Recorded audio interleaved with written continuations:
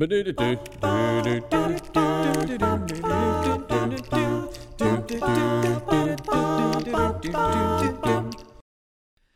there, welcome back to the podcast. This is Jonathan Edwards with PureAndSimpleBible.com. I'm very thankful that you're here, and I'm very grateful to have this opportunity to study the Bible with you. Now, my dad is back on the podcast, Doug Edwards, one of my favorites, and yes, it is because of nepotism, but also it is because my dad is a great preacher, great Bible student, and I really enjoy talking about the Bible with him. So Dad has brought a Bible study today called Killing Enemies. And if that doesn't raise your eyebrow, I'm not sure what will. But it's a great study from the Old Testament with wonderful New Testament applications in the spiritual age. So I want you to study the Bible with us in 1 Kings chapter 2, but also be open-minded to the spiritual applications that we're going to make in the Christian era. We ready? Let's jump in, shall we? You've already recorded with me, Dad, so people already, if they didn't know you before the podcast, and they've been able to listen to a few episodes. In fact, I listened to one of ours on the road trip out to California, the one on sour grapes.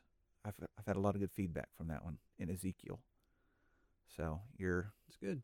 Your preaching in Ezekiel has been very helpful for me. That's good. I'm glad. You've brought in a study today called Killing Enemies, and maybe that might raise an eyebrow or two with people don't know where we're going with it.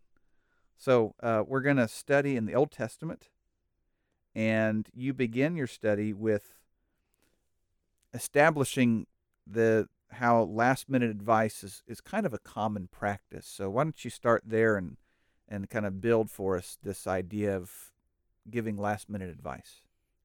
Giving last-minute advice is a pretty common thing. I think most of us probably do it, don't even recognize that we're doing it. If we're going on a trip, sometimes we may have somebody look after our house. Right. And just before we leave, we say, now, remember to water the lawn, remember to turn the lights on or whatever, remember to take the trash out.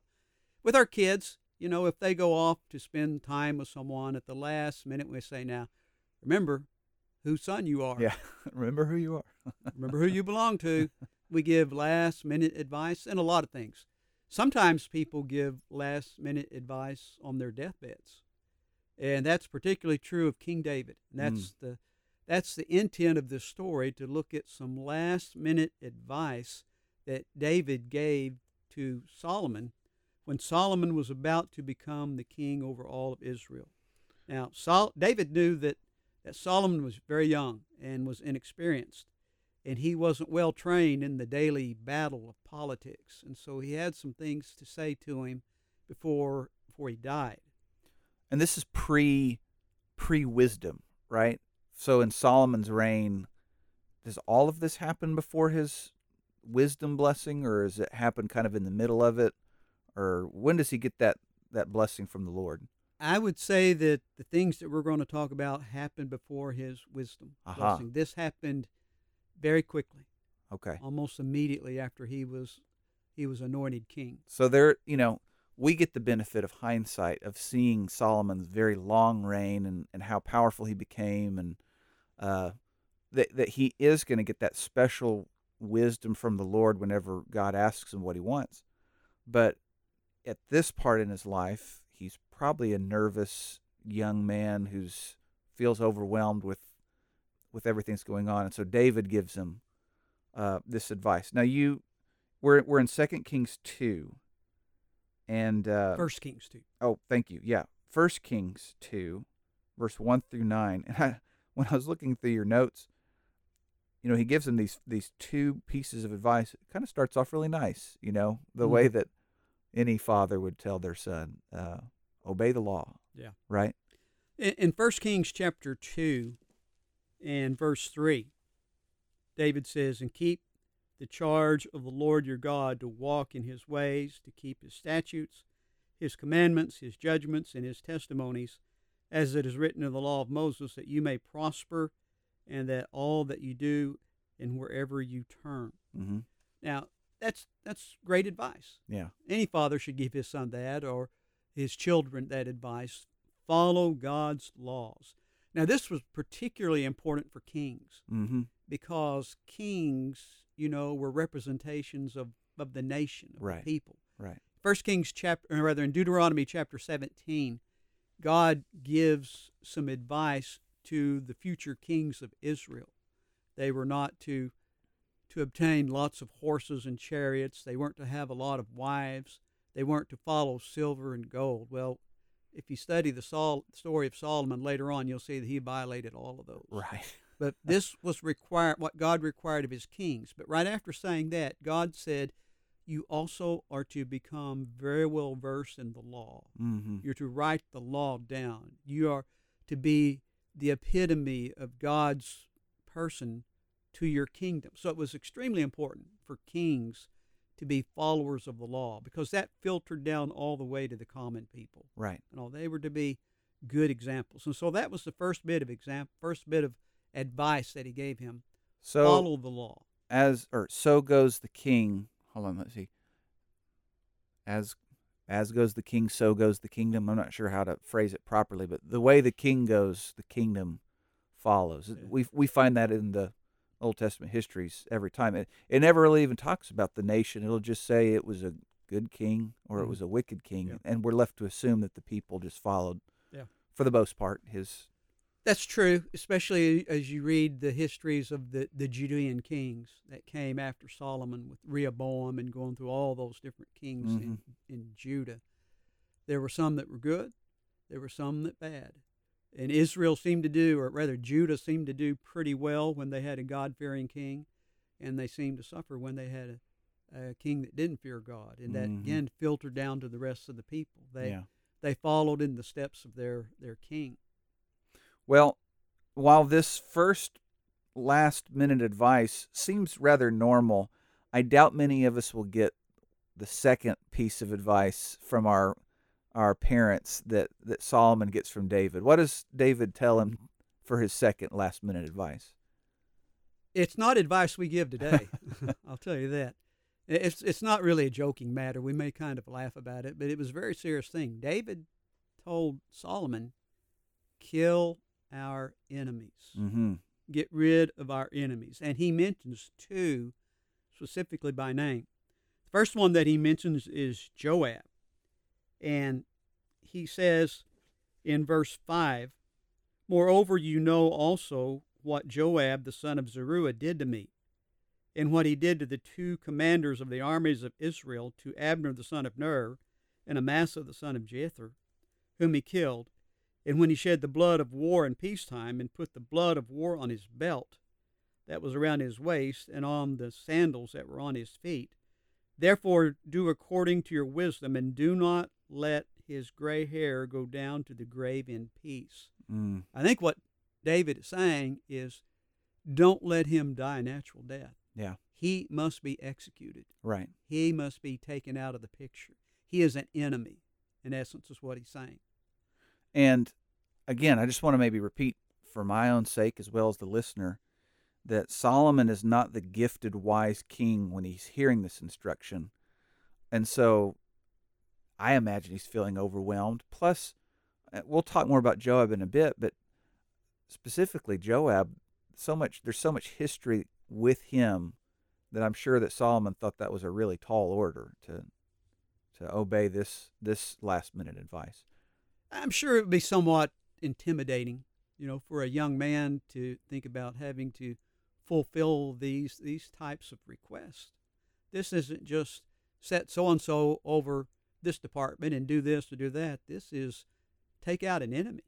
Get rid of one of our enemies who's done some bad things. Yeah. But Joab was not the only one. He also had a second enemy that he wanted to take care of. And in verse 8, David said, and see, you have with you Shimei, the son of Gera, the Benjamite from Bahurim, who cursed me with a malicious curse in the day when I went to Mahanaim. But he came down to meet me at the Jordan, and I swore to him by the Lord, saying, I will not put you to death with the sword. Now therefore do not hold him guiltless, for you are a wise man and know what you ought to do to him. but bring his gray hair down to the grave with blood. Whew. Now, this is the second enemy that David says to Solomon, you must execute. Yeah. You need to get rid of this guy. Yeah. This man is trouble. Uh-huh. Now, you have more names. Some of these, like you just mentioned, Joab and Shimei, he named specifically. But what we're going to study is that there's more than just these two. There's Adonijah and Abiathar are going to make their way onto the list. Now, David didn't say to execute those. Did he say anything about them? Or did it just that they got on, were they added to the list as they ended up bad characters? I think they were probably added to the list. There's no indication, at least in the scriptures, of David telling Solomon to execute those two men. Mm-hmm. If you look at verse 10, it says, so David rested with his fathers, and he was buried in the city of David. Verse 12 says, and Solomon sat on the throne of his father David, and his kingdom was firmly established. Now, I think that's a key phrase right there. His kingdom was firmly established. What he's doing is to establish his kingdom. And his executing these enemies was a part of firmly establishing his kingdom. Mm-hmm. Now, those two names that you mentioned, they'll be found in the remaining part of 1 Kings chapter 2. In fact, in 1 Kings chapter 2, beginning in verse 13 through the rest of the chapter, there are 4 enemies of Solomon's kingdom that are expressly mentioned as either being executed or exiled. Okay. And that is Adonijah, number 1, Abiathar, number 2, Joab, number 3, and Shimei, number 4. It's an interesting study just to look at each one and see who he was and what was the threat that he presented to the kingdom. Yeah, and so if we take a few minutes to do that and look at each one, I know some people will know these names. Other people maybe are not as familiar with the Old Testament or familiar with some of these minor characters, and so it might be helpful if we kind of take a minute to explain them in context. And since you started with Adonijah, could we begin with maybe rewinding a bit and you telling us who he is and how we get to this part in the narrative? Okay, Adonijah is the oldest living son of David at this point. Okay. In 1 Chronicles chapter 3, the Bible lists all the names of David's sons. Mm-hmm. There were 6 sons born in Hebron, his oldest sons, and then I believe there was like 13 mentioned that are born in Jerusalem, including Solomon. Solomon was not David's oldest son. David's oldest son was a fellow named Amnon. Right. He had a second son named Daniel, a third son named Absalom, and then a fourth son named Adonijah. Right. At this time that these events are taking place, the first 3 sons of David, the oldest 3, are dead. Amnon, remember, was killed by Absalom and his men.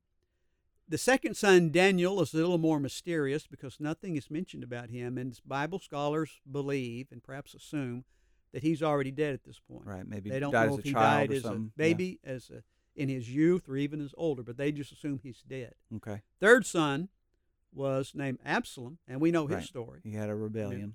He led the rebellion against David, and in that rebellion, he was killed by Absalom and the soldiers that gathered around him, and they threw darts in his heart. Mm-hmm. So that leaves Adonijah as the oldest living son of David. Does that give him firstborn rights in the law? Not in the law. Does it? I didn't know if it passed down. If you're, maybe since he's the first living, he might. But even if it's not in the law, there's probably some "I'm the oldest" sort of a mentality going on, right? I think that was probably widespread, not just Israel, but other countries as well. Generally, the oldest son was the next in line to be heir. Mm-hmm. Generally, the next one to be king. It doesn't seem to be that way in Israel, or at least with David. David did not assign him to be the next king. Yeah. However, he thinks, I guess, like a lot of people with human wisdom, and thinks, hey, I'm next in line. Right. The kingdom is mine. It's mine by right. I need the kingdom. I need to be the kingdom. Well, Scripture tells us that back in chapter 1, 1 Kings 1, that David has grown very old, very sick. And he's really, it appears just from reading it that he's almost on his deathbed. And so on that occasion, Adonijah decides to seize the moment. This is his opportunity to grab the kingdom before Solomon is anointed king. So he leads a rebellion. But when this rebellion starts, Nathan comes to King David and in essence tells him, this rebellion is going on and you need to do something about it. This is the prophet Nathan, right? Yeah, okay. Nathan the prophet. And so they go ahead and they quickly anoint Solomon to be king. And so Solomon now is officially recognized as king. Now, here's where the story takes a wrong turn for Adonijah.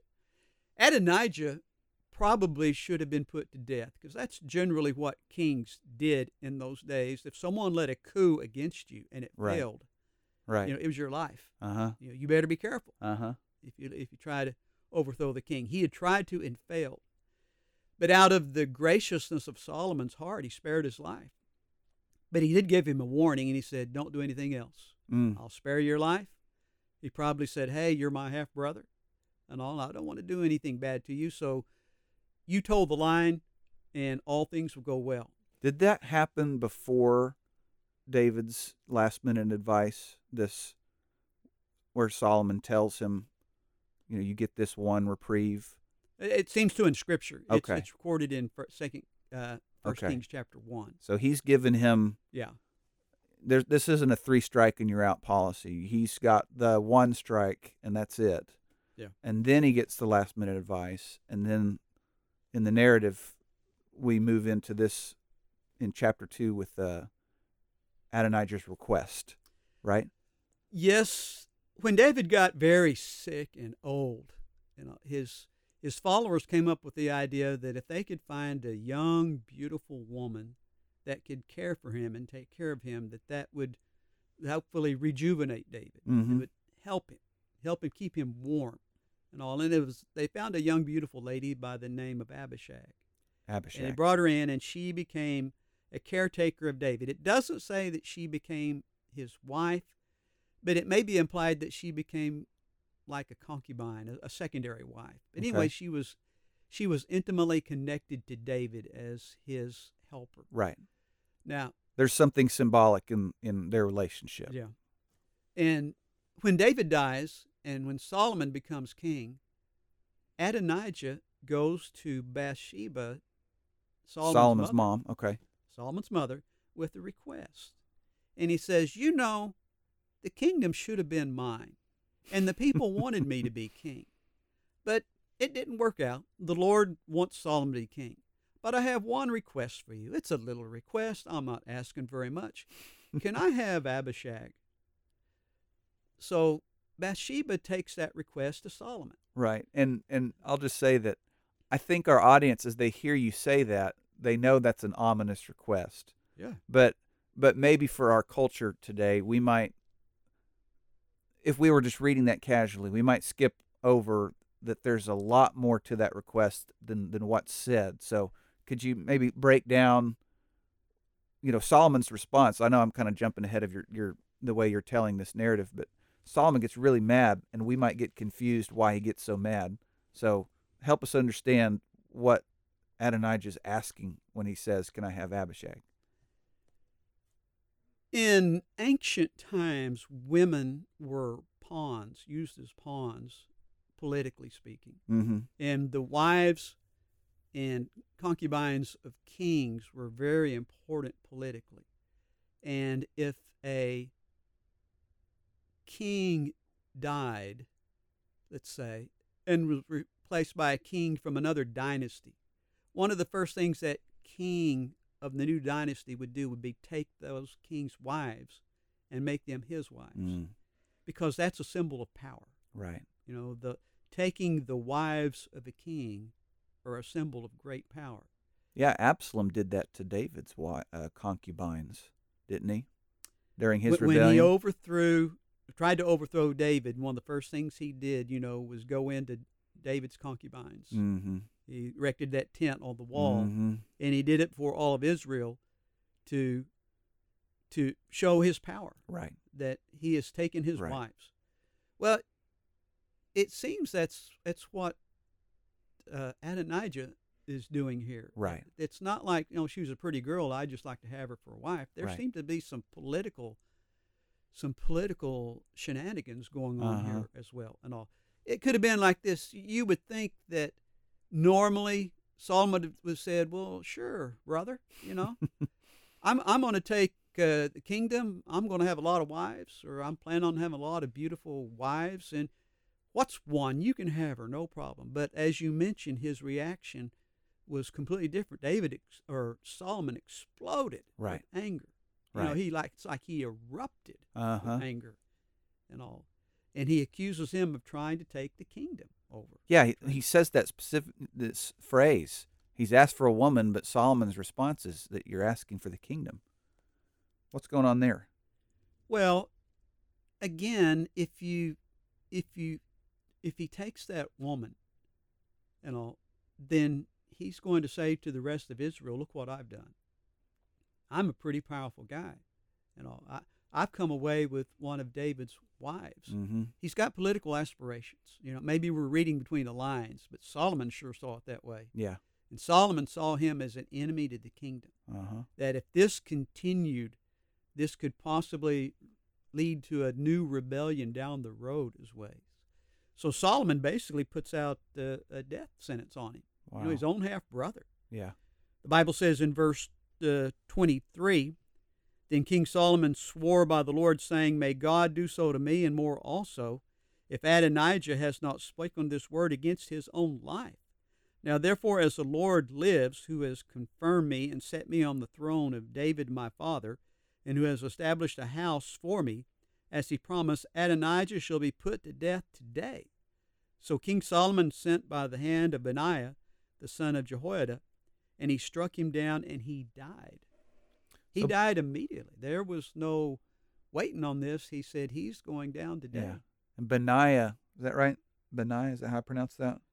That's as good as I Okay. can come up with. Okay. From the southern part of the United States, that's how we're going to pronounce it. Benaiah's kind of his personal hitman, right? This isn't the only time he's going to show up in the story. No, he's going to be more in the story as well. He's the one that's really loyal to Solomon, and he's a powerful, mighty soldier. Yeah. And he will become basically Solomon's general.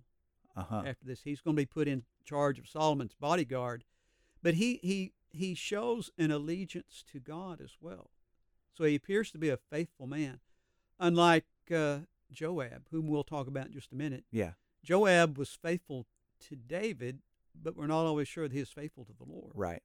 Right. Like we nobody knows that you and I have already had this conversation, because as I was getting things set up, but just to let others know about it, we were surmising that Joab used God as a means to an end, whereas it seems like Benaiah has a faith in wanting to keep God's law, especially when he has to try to get Joab out of the temple here in a little bit. So Abiathar, since we don't want to get too far ahead, Abiathar now is the first enemy to be taken care of. Adonijah. What did I say? You said Abiathar. Abiathar. Okay. Well, I'm getting ahead of myself, because that's our second one. Adonijah.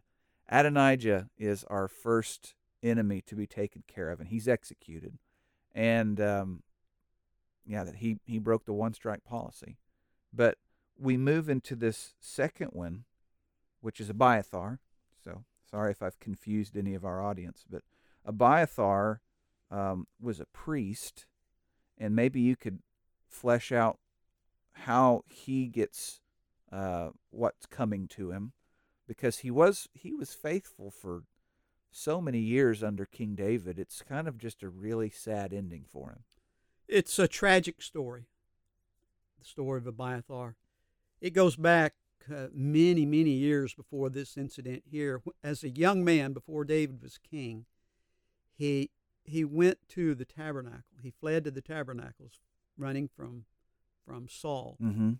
And the high priest was a fellow by the name of Ahimelech. And this is where David asked for help with food, and David asked for help with the sword or with a weapon, any kind of sword.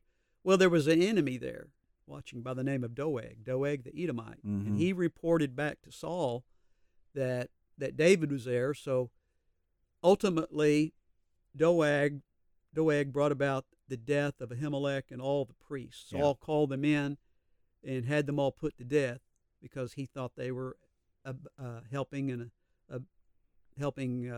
David to escape. Right. Aiding and abetting. Aiding and abetting. That's what I was looking for. Thanks, son. You can read my mind. He had a son. Ahimelech had a son by the name of Abiathar, and Abiathar fled to David in the wilderness. Mm-hmm. Remember, this was before David was even king.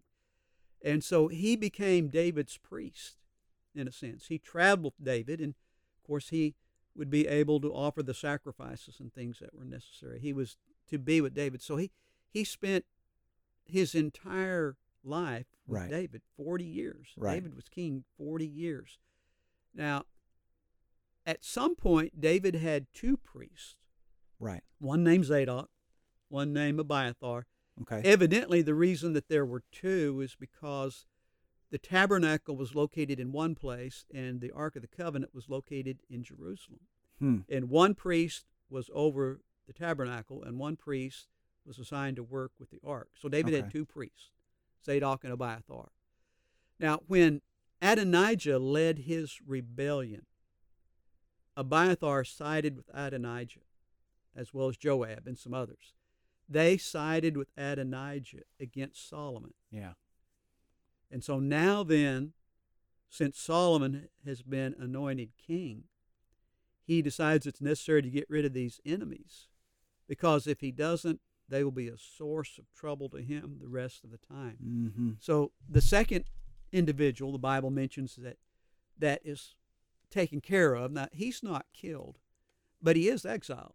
Right. And he is removed from his work. The Bible says this in verse 26, and to Abiathar the priest, the king said, "Go to Anathoth to your own fields, for you are deserving of death. What you have done is deserving of death," he says. "But I will not put you to death at this time, because you carried the ark of the Lord God before my father David, and because you were afflicted every time my father was afflicted." Mm-hmm. Solomon looked back at Abiathar's life and said, "You were faithful to my father for over 40 years. Yeah. You were with him. You were a spiritual influence upon him. You helped him. You helped carry the Ark of the Covenant. You did all these wonderful things, but you really blew it at the end."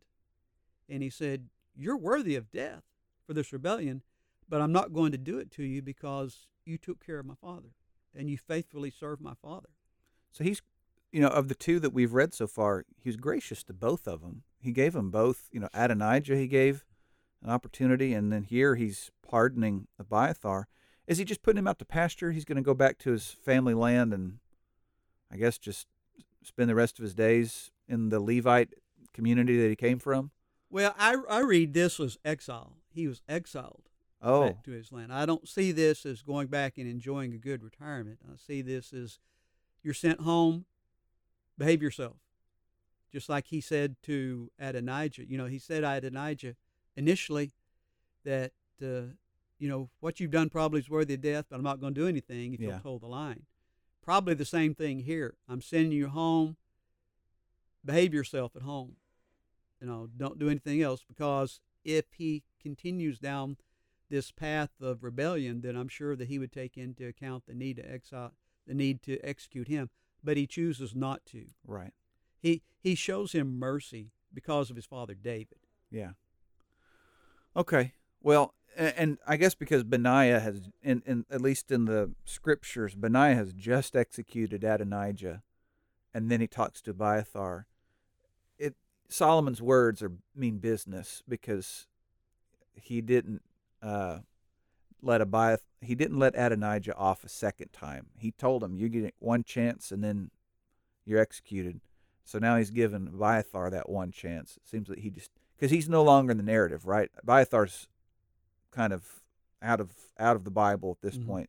Yeah. So we assume that he took Solomon's warning pretty seriously. As far as we know, the Bible doesn't really say, but I think we're safe to assume that he went home and kept his nose clean Mm-hmm. while he was home. I want to back up on something. 'Cause Oh, one thing okay. I forgot about Adonijah that I wanted to add at this point. Adonijah. Oh, so the first guy. Yeah, the first one. I think Adonijah perhaps thought that Solomon was young, wet behind the ears, and inexperienced, and he thought that he could bluff him when he asked for that Oh, wife. okay. And I think he learned very quickly, the hard way, Right. that Solomon was a lot tougher cookie than he thought. Right. Solomon was, even though he may have been young and experienced, he was no pushover. Right. And unfortunately, Adonijah learned that the wrong way. Mm. Yeah. He gambled with his life and he lost. Mm-hmm. He took a chance and he lost. Right. Now he made a bluff, and Solomon called that bluff. Yeah. Yeah. Now we've talked about Adonijah and we've talked about Abiathar, but neither of those were mentioned by David in his last minute advice, but the next two are. Yes. The third one that we'll consider and look at is Joab, and he was, if there ever was a man of blood, it's Joab, and he's one of David's great helpers in his early days all the way through to the end. But like the other two, if you could just take some time to maybe flesh out who he was as a person, I think it might help our listeners as we talk about how he meets his end. Joab is an extremely interesting character for a lot of reasons, but one of the reasons is that he is a relative of David, a very close relative to David. He is David's nephew. Now, David had a sister by the name of Zeruiah, and she had 3 sons, Joab, Abishai, and Asahel. And their house must have been a wild house with those boys growing up. Yeah. Because repeatedly, David, in exasperation, would almost throw his hands up and say, what do I have to do with you, you sons of Zeruiah? Right. Because they're a load. Uh-huh. But anyway, Joab appears to be David's general on a lot of occasions. Joab is ruthless. Yeah. He's brutal. Mm-hmm. He's harsh. He easily sheds blood. Mm-hmm. But in all that, he appears to be very faithful to David. He's very shrewd. Yes. He's a shrewd man. And the way Jesus talks about the shrewd manager, I kind of see a shade of Joab in there, that the Lord isn't, in that parable, isn't blessing the shrewd servant as though what he did was morally right, but he is saying, well, he knew what to do to take care of business. Mm-hmm. Joab's that way. He takes care of business. He acts quickly. He strikes quickly. He doesn't dilly-dally around. When he's going to do something, he does it quickly and immediately and ruthlessly. And he killed some people in cold blood. Yes, he did. Which is why that's why David advised Solomon to execute him, because he There are broke the several law. examples of people he killed. He killed Abner.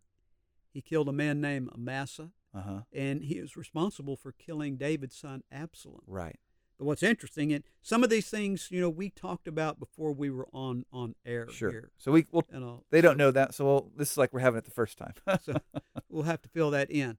But when David and Solomon, especially when David says that Joab needs to be put to death, he says he shed innocent blood. He's a murderer. He's killed Abner and he's killed Amasa. But it's interesting, David doesn't say anything about he needs to be put to death for killing my son Absalom. Right. Because Absalom was killed in war. Right. He was enemy to David and killed in war. And while David, no doubt, blamed Joab and was hurt because of that, according to the law, Mm-hmm. that he couldn't do anything to Joab because Joab was acting according to the law to kill the enemies of the state. Yeah. But these other two were murdered. Mm-hmm. Both times Joab kind of comes up to him and appears to be friendly, Right. and deceives him. And I see him putting his arm around him and, oh, brother, I'm so glad to see you and all Right. that. And while they're sitting there enjoying one another's presence, he takes his dagger or whatever and stabs him. And Doesn't he grab one of them by the beard, like he's going in for that brotherly kiss? Yeah.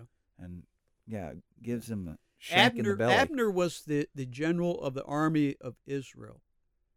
And he is the one that really is the one responsible for bringing the kingdom of Israel to Right, David. He right. was going to deliver the kingdom to David. That in that civil war between Saul's house and David's house, Abner's the one who turned the tide towards David by bringing the army over almost. But unfortunately, Abner had killed Joab's brother Asahel. Right. But remember, this was in war. Uh-huh.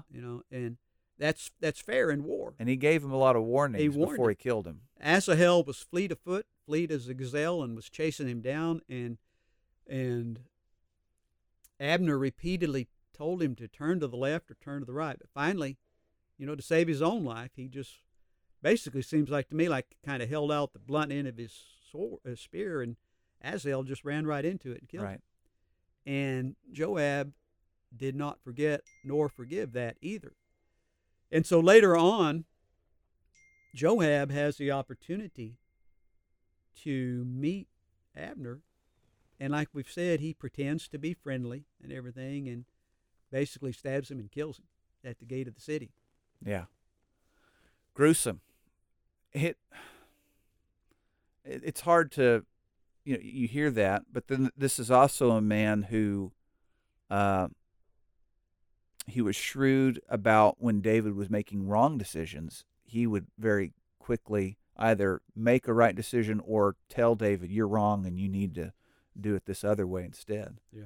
So he's just such a mixed bag. He's a ambiguous character in many ways. Well, we've talked about this a little previously, that of all the characters in the Davidic story, Joab is the most interesting to a lot of people. He's such a unique character. He always appears, and even those times when it seems like David's trying to put him down, he kind of rises to the surface again. Yeah. He's always around. He's always doing things. Yeah. But unfortunately, like we've mentioned, he's ruthless and bloodthirsty, and he kills people. Yeah.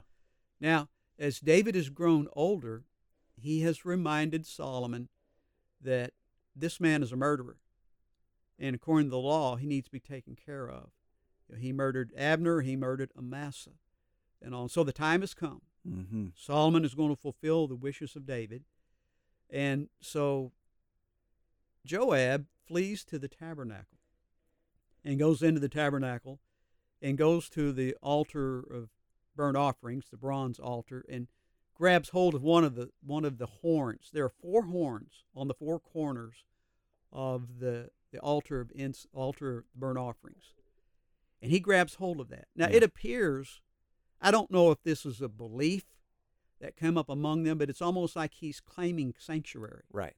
And back in medieval times, if someone did something wrong, they would run to one of those big Catholic churches and claim monastery, and supposedly the local authorities couldn't come in and get them because they claimed that right to freedom.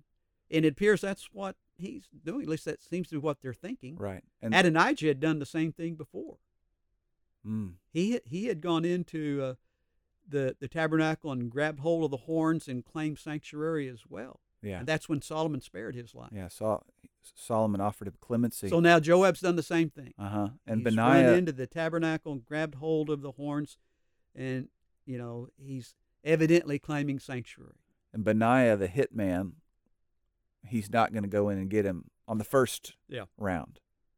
Is this part of that evidence that he was a righteous man? That He seems to not want to go in, because remember, this is the tabernacle, and only priests were supposed to go in there. Right. So he's a little hesitant to go in, and so when he appears, Joab says, "I'm not coming out. You come in and get me." Basically, I'm kind of paraphrasing, if you don't mind. And so he doesn't want to go in. Benaiah doesn't want to go in, so he goes back to David, or rather Solomon, and he says, "What do you want me to do? What should I do?" Yeah. And that's when Solomon says, basically, you go in and get him. Go in and kill him. You go in and take care of him. The Bible says in verse 34, "So Benaiah the son of Jehoiada went up and struck and killed him, and he was buried in his own house in the wilderness."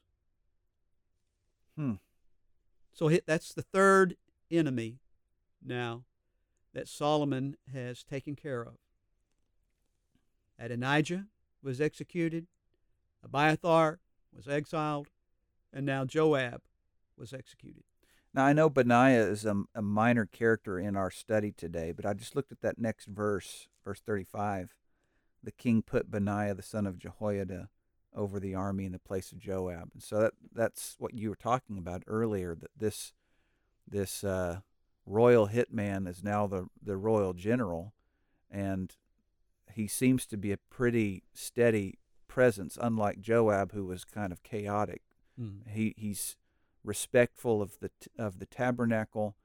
He's also respectful of the king's wishes, and so he's obviously made a wise choice about putting Benaiah. But we're not done. There was still the fourth one in your study, and it's specifically the second one that David mentioned. That David, in his last-minute advice, said, you need to put Shimei to death. So he's a character that doesn't have a whole lot. It'd be really helpful maybe if you take a minute to remind us all who he was in David's life and how it's come to this. Shimei was a Benjamite. He was from the tribe of Benjamin, and is from the house of Saul. Mm-hmm. So he is a relative of Saul somehow. I don't know that the Bible says exactly how he's a relative, but he's from the house of Saul. Now, a few years before this, when Absalom led his rebellion against David, David and his family and close followers had to flee from Jerusalem. They had to get out of there because if they stayed, they had been in big trouble. So they fled. It was like a walk of shame. Yeah. As they were leaving, this character named Shimei shows up and begins to throw rocks at David and begins to curse David. Yeah. What in the world is going to happen to Shimei? Well, you're going to have to come back next week if you want to find out the answer to that. Or, you can always go and read the Bible and find out there too, but you'll miss out on some of Doug Edwards' wonderful storytelling. And I can tell you, as one of the two boys who grew up in a house with Dad, Dad's storytelling has always been fascinating, wonderful. And I think I love it now. I'm not going to say more than I did as a kid, but I love it more now because I'm a father myself, and getting to experience my dad as a storyteller, but then also him as a grandfather who is a master storyteller, it's a treat. And I'm thankful for the study we've had so far. We've not made it to the Christian application yet, but we have been laying a foundation through these first three characters who have received either death, an execution, or an exile sentence, an execution or exile from King Solomon. We've seen that Solomon is really trying to establish his kingdom.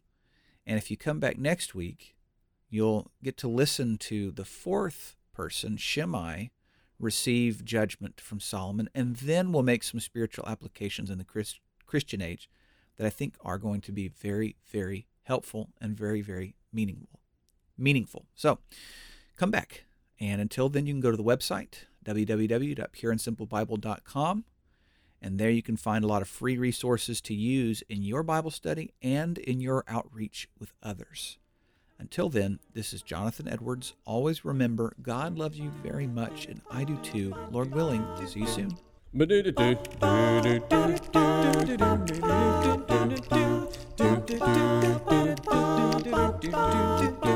Well, I'm here to tell you a story that is true, about a judge by the name of Gideon. He was a man like me and you.